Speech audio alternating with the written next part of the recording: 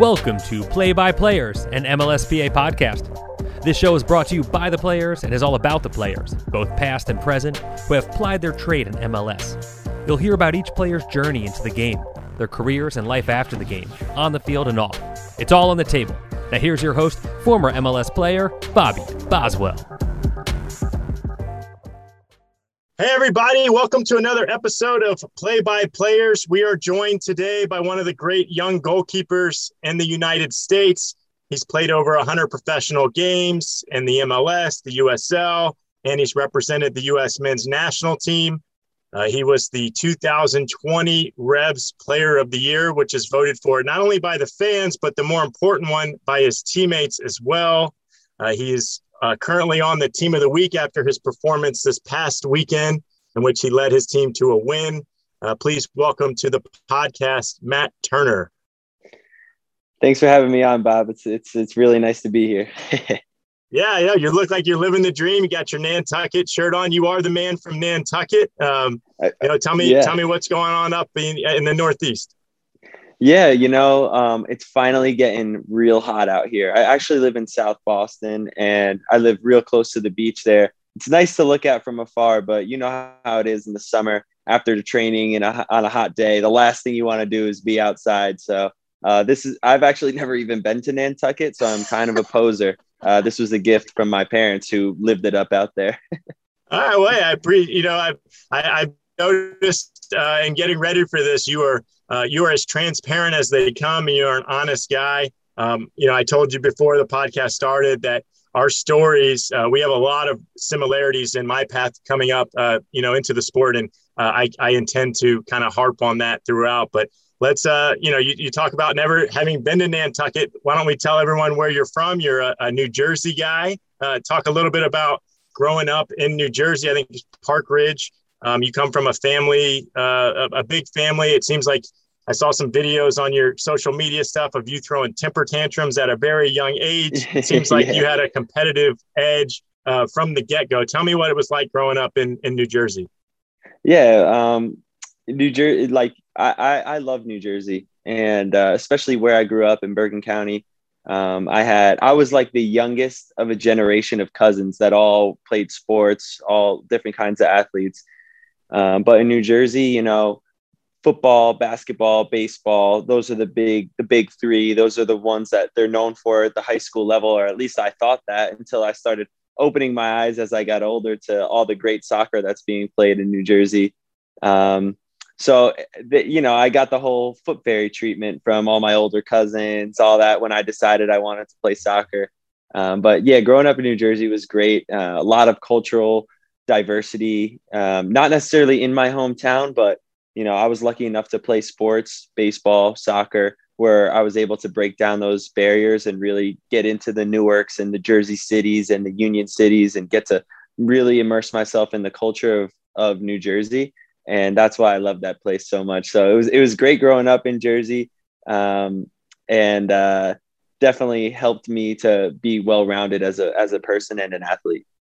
Well, and you talked a little bit about your cousins. I noticed you didn't give your sisters any love. I know your one sister was a nurse or is a nurse, and last year she got plenty of airtime. And that is not a slight at her. We're so grateful for our first responders and our nurses during the pandemic. But they were both probably bigger into soccer than you were as a kid, right? Oh yeah, absolutely. Well, yes. And thanks for saying that. My sister, Michelle, she's living in New York. She's a rock star, and she's been getting all that really great treatment and extra recognition, her and her whole unit, which is really, really nice. So I appreciate you saying that. But yeah, I was the youngest growing up with two older sisters. And so because of that, I just got dragged around to a bunch of different practices. I was that kid that couldn't stay still on the sidelines. So in order to keep me busy and keep their eye on me, my dad would just be like, you know what? He was coaching them. Why don't you just go in the goal? And I would just stand in goal, and all these girls would be shooting balls at me. And I would try my hardest, because I wanted to be impress the girls. And I would start making saves, and I felt like the man, I was not the man. I was 10 years old, but that was my first introduction into goalkeeping. and having my older sisters there. I also didn't grow until I was like 17, so they could beat me up until I was like 15, So they really took on that older sister and older brother sort of role that that I needed to keep myself humble. Okay, well, we're both the youngest of a big family, so that was one. You already talked about not getting bigger. We're going to get to that later, but I was very small till my sophomore year of high school. But you hinted at baseball and football and basketball.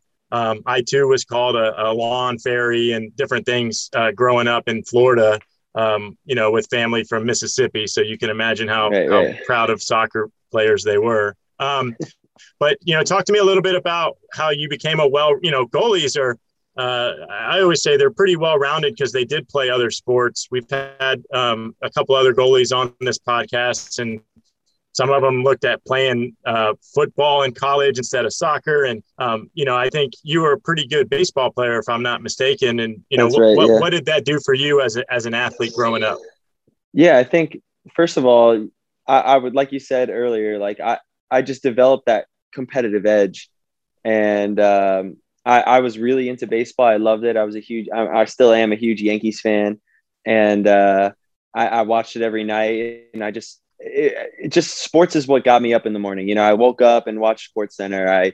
And just competing and all that. I was like the kid that was crying in gym class, because things weren't going my way or something like that. And as bad as that sounds now, or bad as it was back then, it actually helped me to control my competitiveness in the future, and I'd say that playing all those sports definitely helped well around me just as an athlete. The way I move around the goal, I don't always see other people that can move sort of the same way. I think there's very few, and I'm not saying it's necessarily right or wrong. It's just what works for me, and I think just in baseball, especially, like, every time a pitcher goes to throw to make his pitch and you're playing in the infield, which I was a middle infielder, you sort of have to position yourself and adjust based on what kind of pitch is being thrown and the body shape of the hitter and his tendencies and the timing and all of that. And I think that sort of helped me to become a good in terms of timing as a goalkeeper. And I think that those things plus hand-eye coordination, all that kind of stuff. So I am a huge advocate, like in general, not just for goalkeepers, but for all athletes. Play as many sports as you can, or as many as you enjoy, because I think it'll help you move better. It'll help you see things differently. Okay. Well, I'm going to take a couple points out of that. Yeah. The first one being, the New York Yankees. I know you've got a picture with Derek Jeter. That makes sense. What doesn't make sense is the Tennessee Titans. Yeah. Huge Titans guy. I don't know. Where'd that come from? It's so random, but I loved Steve McNair and Eddie George as I was growing up. Okay. And I was actually in school. My mom got me an Eddie George jersey, and I was wearing it to school. And a kid I was in third grade, and a fifth grader came up to me, and I was in front of all my friends wearing this Eddie George jersey. And he said to me, "Are you a Titans fan?" And I just little Matt was like, yeah. And he's like, "Cool, me too." And he gave me a fist bump. And then I just stuck with it from there. From there, I thought I was so cool. I just stuck with it, because all my friends were there, so I had to double down. They're like, "Oh, you like the Titans?" And I'm like, "Yeah, of course I like the Titans, blah, blah, blah, whatever." So it started with a love for Eddie George and Steve McNair. And then because I was validated by somebody older than me, I just stuck with it. And then I just stuck with it for years. And I loved Marcus Mariota when he came out of college, but the Titans are doing a lot better without him. Yeah. That's all right. Listen, I respect, if you had told me Yankees and then the Cowboys and Man United, I would bust your chops. But, the Titans, they're kind of where Tampa was before Brady came down. You're not even good enough to really have enemies. So it's just right. Oh, you like the Titans? Good for you, man. Right. Exactly.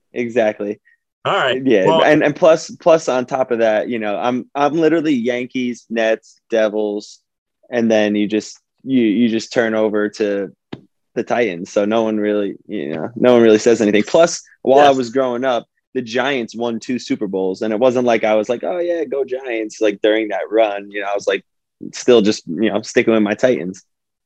There you go. I respect It'll the heck pay out off. of it. It'll pay off. I respect. Yeah, they're making moves. They're making moves. That's right. Well, thanks for walking us through that. You talked a little bit about, I kind of wanted to wait till later to talk about this, but it's perfect for you, and especially, some of the highlight reels, the saves that you have being, you said you're built a little different. I know on the Cooligans podcast, you talked about those flippers that you call feet. You are, I always say, Nick Rimando never saw a shot he didn't want to dive for. I feel like your highlight reel is just you're like a twice of Nick, but pulling balls out of the corner. Do you love shooting drills in practice? I mean, is that like your passion? You talked about saving stuff with your own, some really impressive things where you're pulling balls that shouldn't be pulled out of the corner. Yeah, I definitely when I, first got to New England and I was on trial, I definitely felt like those were my opportunities to showcase myself. Small-sided games, shooting drills, staying late with Charlie Davies after practice when he wanted to do extra finishing, like those kind of things.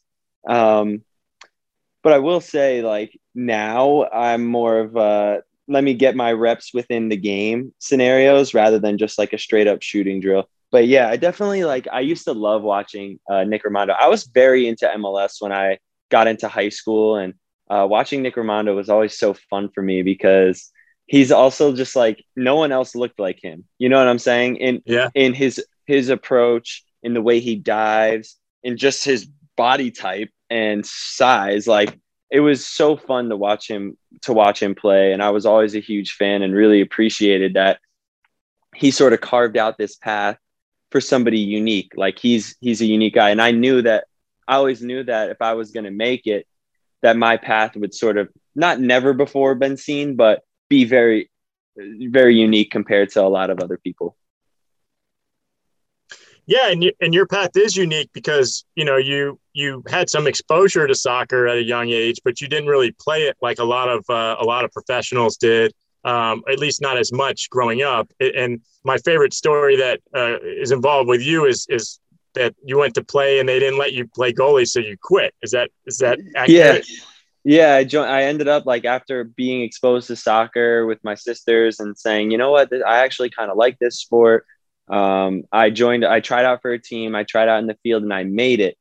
And after all these practices, all this running around, all I wanted to do, for some reason, it was like inside me. I'm just like, all I want to do is like save the ball. I want to go in goal, save the ball. I'm not afraid to throw my body around, dive. Like, I was the guy that was always the dirtiest jersey in baseball, cuts and bruises in basketball. I wasn't afraid to put my body on the line. And then my coach was just like, you know what? No, like, you can't be the goalie, So the rule I had with my parents was, if you ever join a team, you have to finish that season, no matter how miserable a time you're having, no matter how great of a time, like, you finish that season and then we can rediscuss. So as soon as I finished that season, I was out. I stopped playing. I joined football again. All right. Well, you kind of talked about Bergen. I played with Aleko Eskandarian, so nice. Yeah. I mean, I've heard more stories about Bergen Catholic than any sane human should, which happens to be, I guess, your rival at you went to St. Joseph's, the Green Knights. The Green Knights. Right? That's right. Okay. Yeah. Well, I always check guys. I want to see if guys are on the famous alumni list. You are. Congrats. Oh, they put me on there. So you get back into soccer in high school. Tell me a little bit about the decision. Like, were you going to go to college to play soccer, or did you just say, let's see, how did you end up going to college at Fairfield? Yeah. So I decided that I wasn't going to play baseball because I had a pretty good high school experience, but in terms of baseball, but I didn't love my coach, and I kind of fell out of love with the game a little bit. Plus, I was starting to really enjoy myself on the soccer field, not only playing every day, but the people I was playing with. And I think that was like the most important thing for me, was that I always, even to this day, like the guys that were at my game this past weekend are all like my high school soccer teammates, you know? And so that was always, I just wanted to have fun because I played baseball at such a high level. Like, I know that sounds that's not really like me to say I played at such a high level, but for a 10 to 12-year-old to play the tournaments and the hitting lessons and you name it, I was doing it. I was sponsored by our team was sponsored by Academa. I got all this free baseball gear growing up. I don't even know if that's legal anymore, you know? Like, we were a good team and we played good baseball.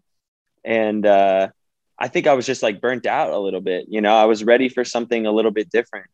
But when I was deciding to go to college, I'd never been, no one ever told me that I was like good enough in soccer.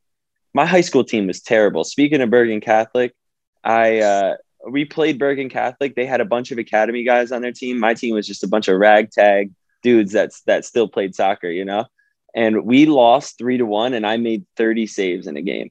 30 like actual saves. You know what I mean? Like, it was just ridiculous. My team was so bad, but I think that helped me long term. You know, I was seeing a lot of shots. I was seeing the game in realistic scenarios where a lot of people wouldn't have that level of exposure. You think of all the guys that come out of the top colleges, all with all these clean sheets and all these goals against averages that are amazing. And it's like your team was just dominated everybody, you know, like you were never really tested. So I think that's always an interesting point when evaluating goalkeepers as they're coming out of college. But that's a whole nother side to this story. Anyways, no one ever told me I was good enough, so I didn't know if I was. I had a couple D3, D2 colleges come look at me play. Nobody offered me anything. So I was like, you know what? I'm just going to apply to schools that I like, that I can get into, and then we'll see from there. So I got into Fairfield. I loved it. It's a beautiful school. It's right on the beach in Fairfield, Connecticut. Like, great academic program, just so picturesque. And from there, I got in, and then I contacted the coaches. I was like, hey, like, I'm already accepted to Fairfield, or emailed, and like, I'm playing this tournament in Massapequa, Long Island. Like, come, like, if you're there, why don't you come watch one of my games? And they, credit to them, they actually came and watched one of my games, and they were like, wow, we see some potential in you. So then fast forward, so that was in November. They're like, we're having one day ID clinics. You got to pay $200, whatever. I was like, you know what? This is like, I want to go to Fairfield anyway. So I'm just going to do it and see if I can make the team. So I paid the $200, and it was on a Saturday all day. I played amazingly. And on the Monday, I got a call from the coach, and he was like, yeah, we're going to offer you a spot on the team. Well, hey, that's credit to you for. Yeah. I think and it seems like some of the other stories I've heard, a lot of people are always making you pay to try out. You know, it seems like a reoccurring theme with you. Yeah, I don't know if I've made enough money yet in my career to pay my dad back, but he was really a trooper helping me out in that stuff. Well, I'm an eternal optimist on some level. I don't like bringing up negative things, but talk to me about your freshman year. I think it was your freshman year. You were kind of in the spotlight for the wrong reason. Yeah, that was actually sophomore year, but yeah, okay. So freshman year, I feel like I made a mature decision at a young age to go to Fairfield because I was able to be on the team for a year without the responsibility of actually playing, and learning from a goalkeeper who was a senior. He was like the MAC Defensive Player of the Year, Goalkeeper of the Year, playing for the New Zealand national team in the Olympics in London 2012. So I got to just like meet this guy and learn from him for a year. And that was like one of the big reasons that I think when I got offered a spot on the team, it felt right. So I didn't go in with any ego or expectation. I went in thinking, okay, I'm like here to learn. And I don't think a lot of young guys always do that, especially when you think you're hot stuff coming into a new university, new college, new situation. So I just was patient. But at the end of that year, I thought I had a good enough year where they would sort of give me the reins, and they ended up bringing in another goalkeeper on a full scholarship, some kid from England who had a pretty, for 18, 19-year-old, had a pretty great playing resume, but it just wasn't quite working out for him. So he was like, you know what, I'm going to go to uni. He's actually one of my best friends to this day. So we no hard feelings had been boiled over, but that's cool. He came in and he was the starter. But I was working really, really hard and training well every single day and doing the extra things, working hard in the weight room. And eventually we were playing like our biggest rivals, and he was having he had been having a tough time over the past few games, but then in the first half of this game, he was playing terribly. So my coach was like, you know what, Matt, you're going in at halftime. And I'm like, oh my gosh, like, okay, here we go. Like, now's the chance, and so I had 15 minutes to warm up. I'm playing well, coming out for crosses, made a couple saves. And then finally, somebody just rings the crossbar from about 40 yards out. And I turn and look up, and the ball's gone, straight in the air. And I'm feeling good, confident. Oh yeah, I'm catching everything. So I jump up, instead of like trying to tip the ball over, I try to catch it, and just hits off my schnoz and down my chest and rolls into the goal. I'm just like laying there, and when they score at Iona College, they play this like blaring like horn, and it's just like I'm just laying there like, oh my god, like that did not just happen, and it ends up being it ends up being the number one play on the Not Top 10 on that Friday. Well, hey man, you said I'm gonna make it on TV, and you did it. That's right. And that I feel like over those 2 years or year and a half, I learned a lot, what it was like to have to go in and not be the guy and learn and be patient, what it's like to feel like you can actually contribute to the team and work hard and earn your opportunity, and what it's like to fail when you have your opportunity. And I struggled for a while after that. The coach didn't play me for the rest of the year. That was the only 45 minutes I played as a sophomore. And so I thought to myself, you know what, like, I think I'm good enough to play. I just think I might need to change the scenery. I got the papers to transfer. Like, I got cleared for transfer. And then, like, after a long conversation with my parents, I decided that I was having fun. I loved the people I was around. I was doing well in school. Like, a lot of that much change might not necessarily be a good thing. It might not even be worth it, And so I stayed. I decided I would stay, and I got cut from like every summer team that I tried out for. Finally, after like 3 paywall tryouts, I made the Jersey Express. Yeah, hold on. You're getting ahead. You're getting ahead of it. Sorry. No, I went too that's far. Fine. No, I too looked to transfer after my sophomore year. Really? But my coach didn't let me. I would have had to waste a year. But I get where you're coming from, man. I know the pain. So you were about to talk about PDL. Did you go to Brazil after PDL or before PDL? So I went to Brazil after my freshman year. This is before I found out that they were bringing in somebody else. I actually found out while I was in Brazil that they signed another goalkeeper on a full scholarship. Okay. But yeah, that experience was something else. Sometimes I forget to even talk about that because I don't know why, but it was so eye-opening for me because I hadn't really been exposed to the professional life. And so I went to this academy where you get gear for training, and then you got to turn in your gear after training. Like, I'd never had that before, really, like at college-ish, but like the meals in the morning, the you go and you train, and then the meal after training, and then the lift in the afternoon. And I just had never really been like at Fairfield. It's a great school. It's Division I. Yeah. But not everybody's ideals align, right? Some guys are there for a good time. Some guys are there for academics. Some guys want to actually make it, and I didn't know what I wanted, but being in that environment, it made me know what I wanted.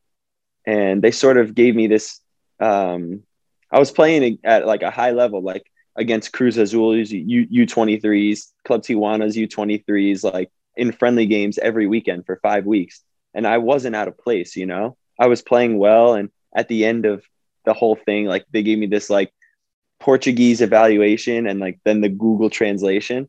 And basically it was like, we think that this player can play professionally in his home country. So that was like the evaluation. And that's the first time somebody ever told me that, and I was about to turn 19. This is the first time somebody's like, yeah, you're good enough, like that you can maybe make it, you know? Well, when I was a little younger than you at that time, I went to Brazil, but my experience was a lot worse. Yeah. We went and we only won one game, and it was against the women's futsal national team. We played like a 4th and 3rd division team, and they had rules where like if they missed the shot on target, they took a player off the field. So one point we were playing like 7v11, and like we couldn't even cross half field. Like they were so much better than us. Honestly, yeah. So like it didn't build my confidence at all. If anything, I was like, wow, the Brazilians are the best in the world. Like, yeah, and we're not. Honestly, it's so insane because like I swore that the 12-year-olds on that team could walk onto my college team and be a starter. The amount of talent that's in Brazil is absurd. Every single, and all these kids, they're like 10. This academy was ages like 10 to 23, and every single player I was like blown away by. It was like even the little kids, I would literally just go watch these little kids train, and I was like, this is the best. Like when I was 10, I could never dream of that. Couldn't even dream of it. It's eye-opening for people that have seen it versus what you see here. It's just not even, you can't even, it's not even it's not even a fruit comparison. It's a whole other. There's no good analogy. So you come back. I don't want to spend too much time on Fairfield, but the important things there, you had some great 2 seasons, I guess. You led the nation in save percentage. The real interesting, fun soccer stat is led the nation in shutouts or /0-0 games. Soccer's so exciting at Fairfield. But if you're a goalie, right, and I'm a defender, if you're a goalie or a defender, like those stats those are awesome. Like you could care less. Obviously you want the game to be exciting, but if you're doing your job, you're doing your job. For sure. And I think like that's something that we ended up, it sort of was our identity. It was like, we're not gonna, like it happened in the first game of the season. We played Army, and that was my first ever like Division I start, and we got battered, but we won 1-0. And like I think I had 8 saves, you know what I'm saying? Like, and that just sort of became our identity. Then we tied 0-0. Then we like, it was just like, okay, no matter what, if we score 1 goal, we're going to win. We were 8-3 maybe and 6, I want to say. Like we lost 3 games, tied 6. All 6 were 0-0 draws, and 7 of our 8 wins were 1-0. So we had 13 out of 18 games, or whatever the numbers were shutouts. So like, and I'm not a big person on like, oh yeah, shutouts is a determining factor of whether or not a goalkeeper is necessarily amazing, but it's definitely a teller if you're defensively sound. Yeah, no, listen, take credit. Sure. I'm giving you credit. I appreciate that, because I'm about to take it away with this next comment. We talk a little bit about PDL. You go to the Jersey Express, or I guess they're called Ironbound Express. There's always rich history, and especially like I feel like New Jersey and New York PDL. It's like just there's like Wikipedia pages that lead to Wikipedia pages about the teams up there. But you are a glaring omission with some of the names on that list. Meaning, you're not named on the Iron. Yeah, you got Ryan Mira on there, Dilly Duca. There's some guys on there that were successful, but not as successful as you've been, and your name's not on there yet. I don't know what we have to do, but hopefully someone will add it after they listen to this podcast. I'm gonna have to start writing some letters. That's ridiculous, but that's just the story of my life, Well, hey, speaking of, I mean, the important thing about your time there was one, you got to work with Bill. But the other thing is you had some success. Y'all went to the semifinals of the PDL championship. So I think at this point we're starting to see a theme with you and the teams that you're on. But tell me what it was like working with Bill. Yeah, that was great for me, and not only Bill but also Jeff Mateo. Just like it wasn't just that. It was the culture that Jeff and Bill created around Jersey Express soccer. It was like Jeff brought all his buddies that he ever played MLS with or ever played in MLS and were working corporate jobs now in New York City. And he was like, come play for this team. I'll give you a couple $100. And that's why PDL is so nuanced in that area, because there's so many teams, there's so many players. And there's also there's not just PDL, there's the Cosmopolitan League where you got the Greeks, you got the Lansdowne Irish guys, and you got the Yonkers Irish guys. They're just all different teams that will pay guys to actually play. A couple $100. A couple of my buddies still play. They get he gets $200 if he scores and they win. So it's a pub team, but it's the level is decent.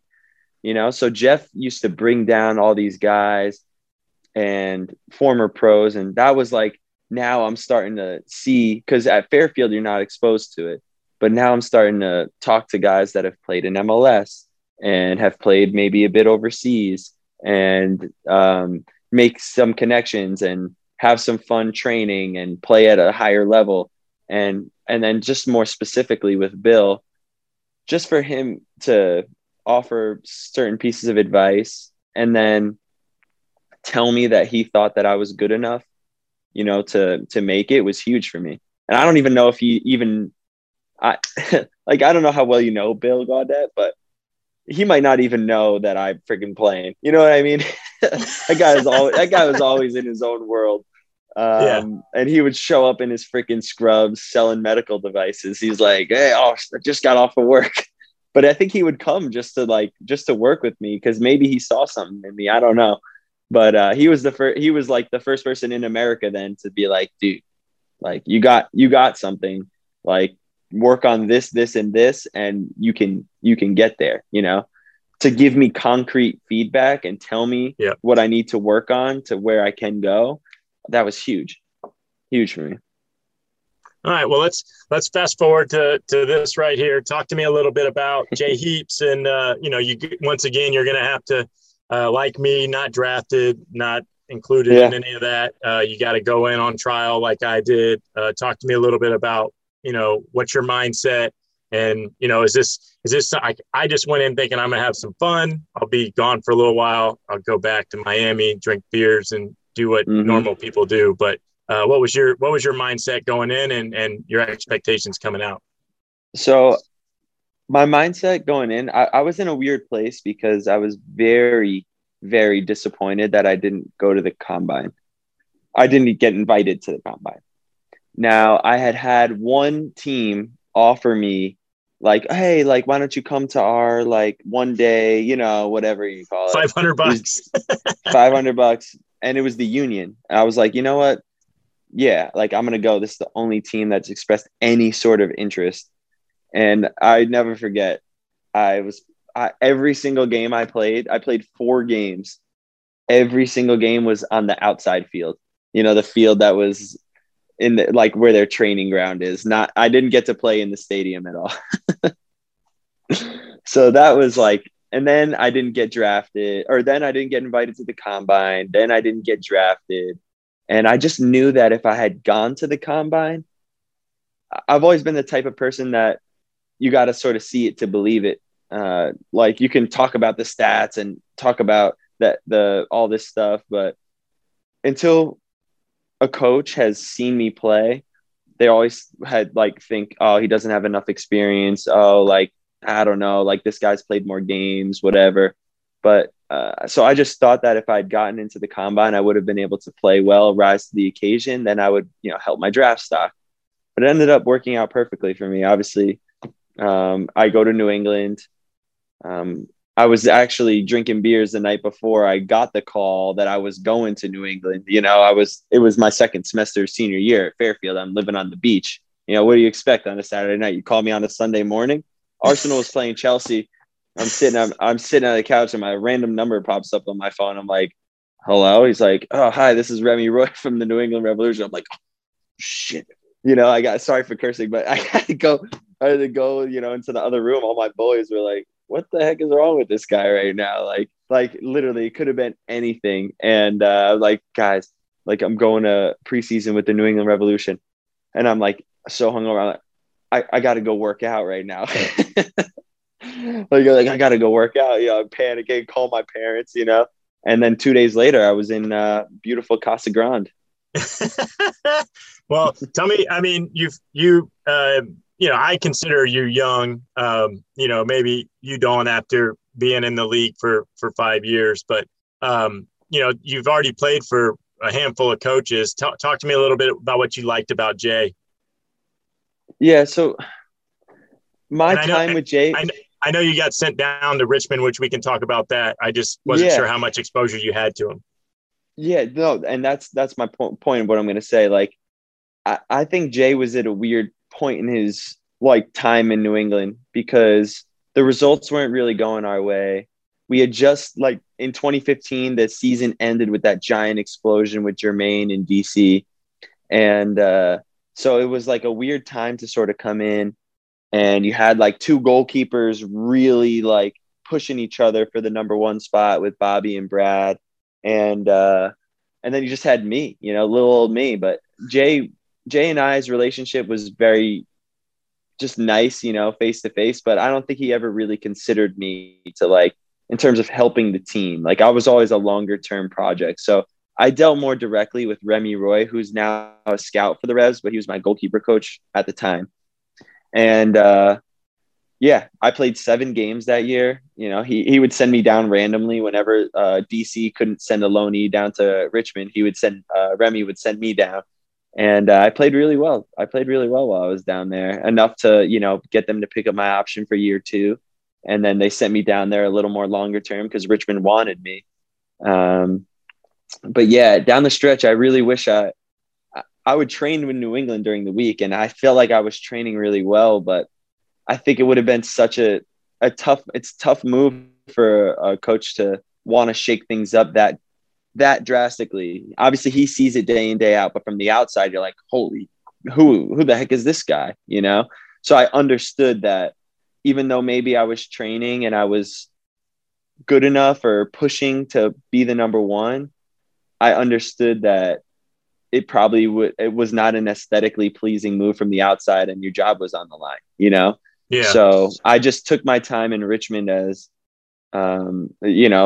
it's the time where you can make your career.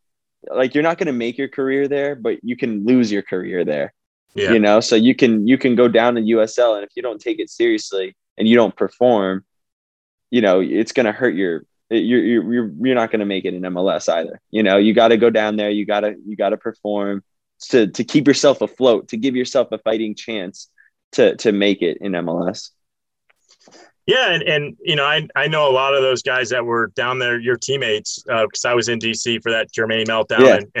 Yeah. You played 27 games for them and you were kind of a local legend. I know that the fans really liked having you down there. And, that's kind of the fun thing about USL is that, one, it gives you games and reps and opportunity, but now those fans, they're potentially, telling everybody this is our national team goalie.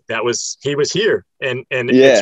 It's really cool for them and the kids that went to those games to have that experience. So, I say Steve Birnbaum, right? Great soccer player, could care less about what was going on in the world of soccer when he was in college, right? He's focused on being, an education. And it sounds like you kind of you came to soccer late, but you were like, you just wanted to play. You didn't necessarily know your history. And I love the fact that you're a goalie and your new head coach is like the most decorated goalie of all time in America. And you're kind of like, oh, what's his name? maybe I'm overselling that.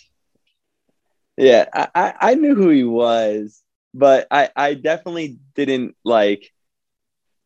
I didn't know the magnitude of what he had accomplished. By then I was into the Premier League. I had seen him play at Tottenham, and I was like, oh, that's cool, American at Tottenham, whatever.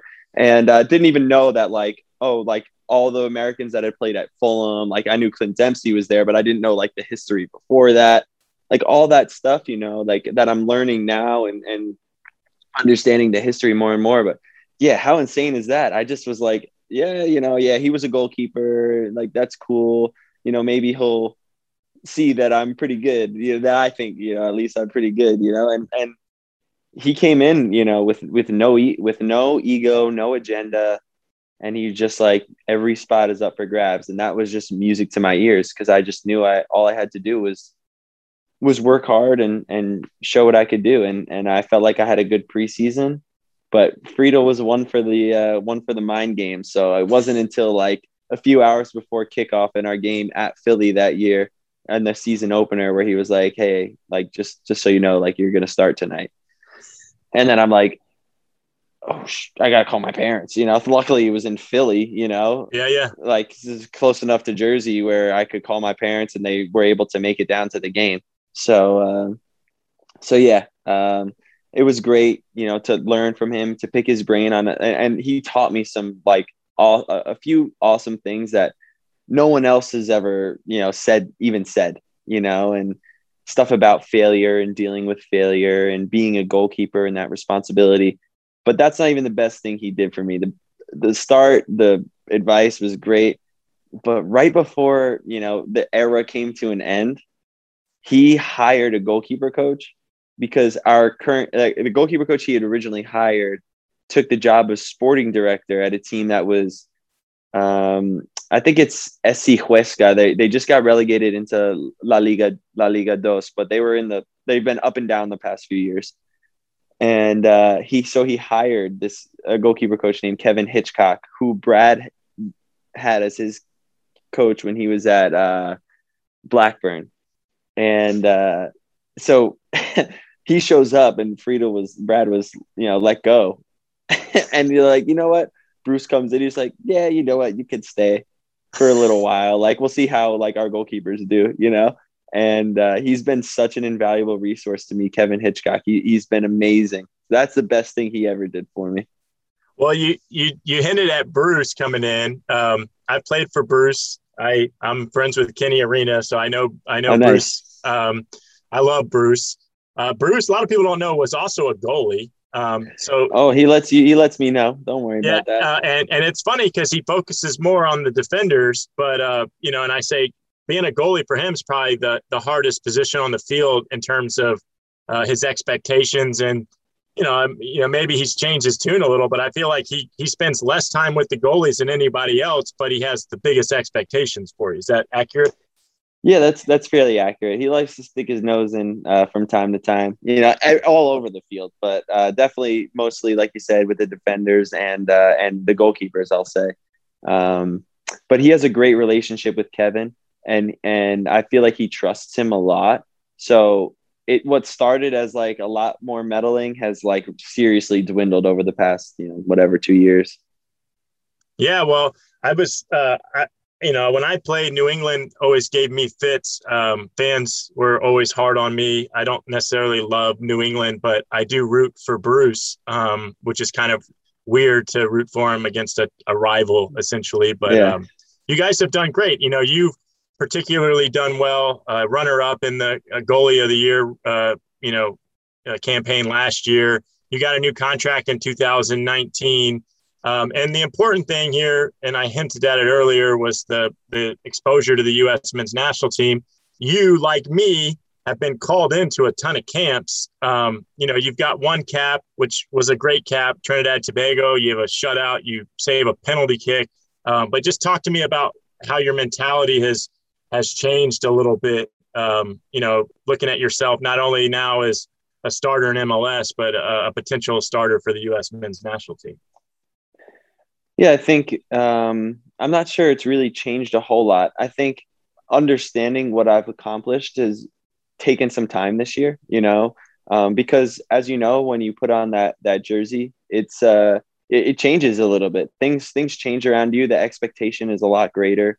But for me, the way I view it is I really don't feel like I've accomplished anything yet, because I've hit a few of my goals, but more of my goals are unchecked on my list. You know what I'm saying? So I see it more as like a step along, along the journey. Like it's not the destination, so it's been quite the ride, so far, but I feel like I still have a lot to offer, and I'm excited, I'm excited, and I understand that it's crowded on the depth chart for goalkeepers, and you can only bring so many, and it's just the way it goes. But, hopefully I'll get an opportunity coming up to showcase what I can do, and, continue to play well in MLS and stay on that radar, stay in the pool, keep the pressure on. But at the end of the day, all I want is for the best for this U.S. national team. And if Greg sees me in that picture, I would love to be a part of that picture. I'd love to contribute any way I can, whether that's as the starter, as the guy coming off the bench, or as the guy taking the extra reps as a third string in training, doing all the extra shooting with the guys, whatever that is. I crave it. I want it so badly. And this is the first time I ever really said that out loud. I don't really always talk about what I really want. But I do. I really do want that. But if it doesn't happen for me, I'll be supporting the boys all the way, and I want the best for soccer in this country. And I want to be part of that story of helping to grow it. And some kid in 10 or 15 years to, be playing in MLS or be playing overseas and say, oh, I loved watching Matt Turner when I was growing up.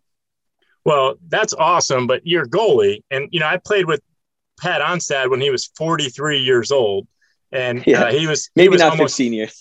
Yeah, you're not going anywhere. Like you're talking about Greg, but there could be 4 new coaches in the time that you're. So I would say, it seems to me, and correct me if I'm wrong, but it seems to me like you're kind of a gamer, and I don't mean Fortnite. I think you do that too, but I do that. Yeah. I think you're more of, if you're in the mix, you feel like, you'll outshine the guys around you with, your attitude and your work ethic. So is that kind of your mentality, is like, look, just give me a chance. Once you get your chance, you're going to try to make the most of it. It's always been who I am. That's you're not the first person to call me that, funny enough. My goalkeeper coach, Remy, that originally scouted me and brought me to New England, he said the exact same thing about me, because I would struggle in training with the pressures of training. But as soon as I went and played in a game, it was so different. And he literally called me, that's a quote, like, oh, so you're a gamer, I see. Something like along the lines of that. And yeah, absolutely. I'm ready for those chances and those opportunities, and I'm going to work hard as I need to make it happen. And, when it happens, if it goes well, great. If it doesn't, I'm going to continue to work hard and become undeniable to get another chance, and just keep chomping at the bit, because I'll be 27 in 3 days, or by the time this airs, I'll be 27. And that is young, like you said, for a goalkeeper. Yeah. I expect you to break Matt Reese's records and be a household name up there. And let's wrap this thing up. I appreciate you coming on. I noticed you are on social media. I hinted at that. You got your Instagram and your Twitter. You follow no one, which is, I think that's just a baller move. Like, everyone says that, but this is my problem. So last year, during the pandemic, all of a sudden my Twitter stopped working, and Twitter support is the worst thing ever. And I couldn't recover it until maybe February of this year. So, and it did, like, nothing was hacked or changed. It unfollowed everybody.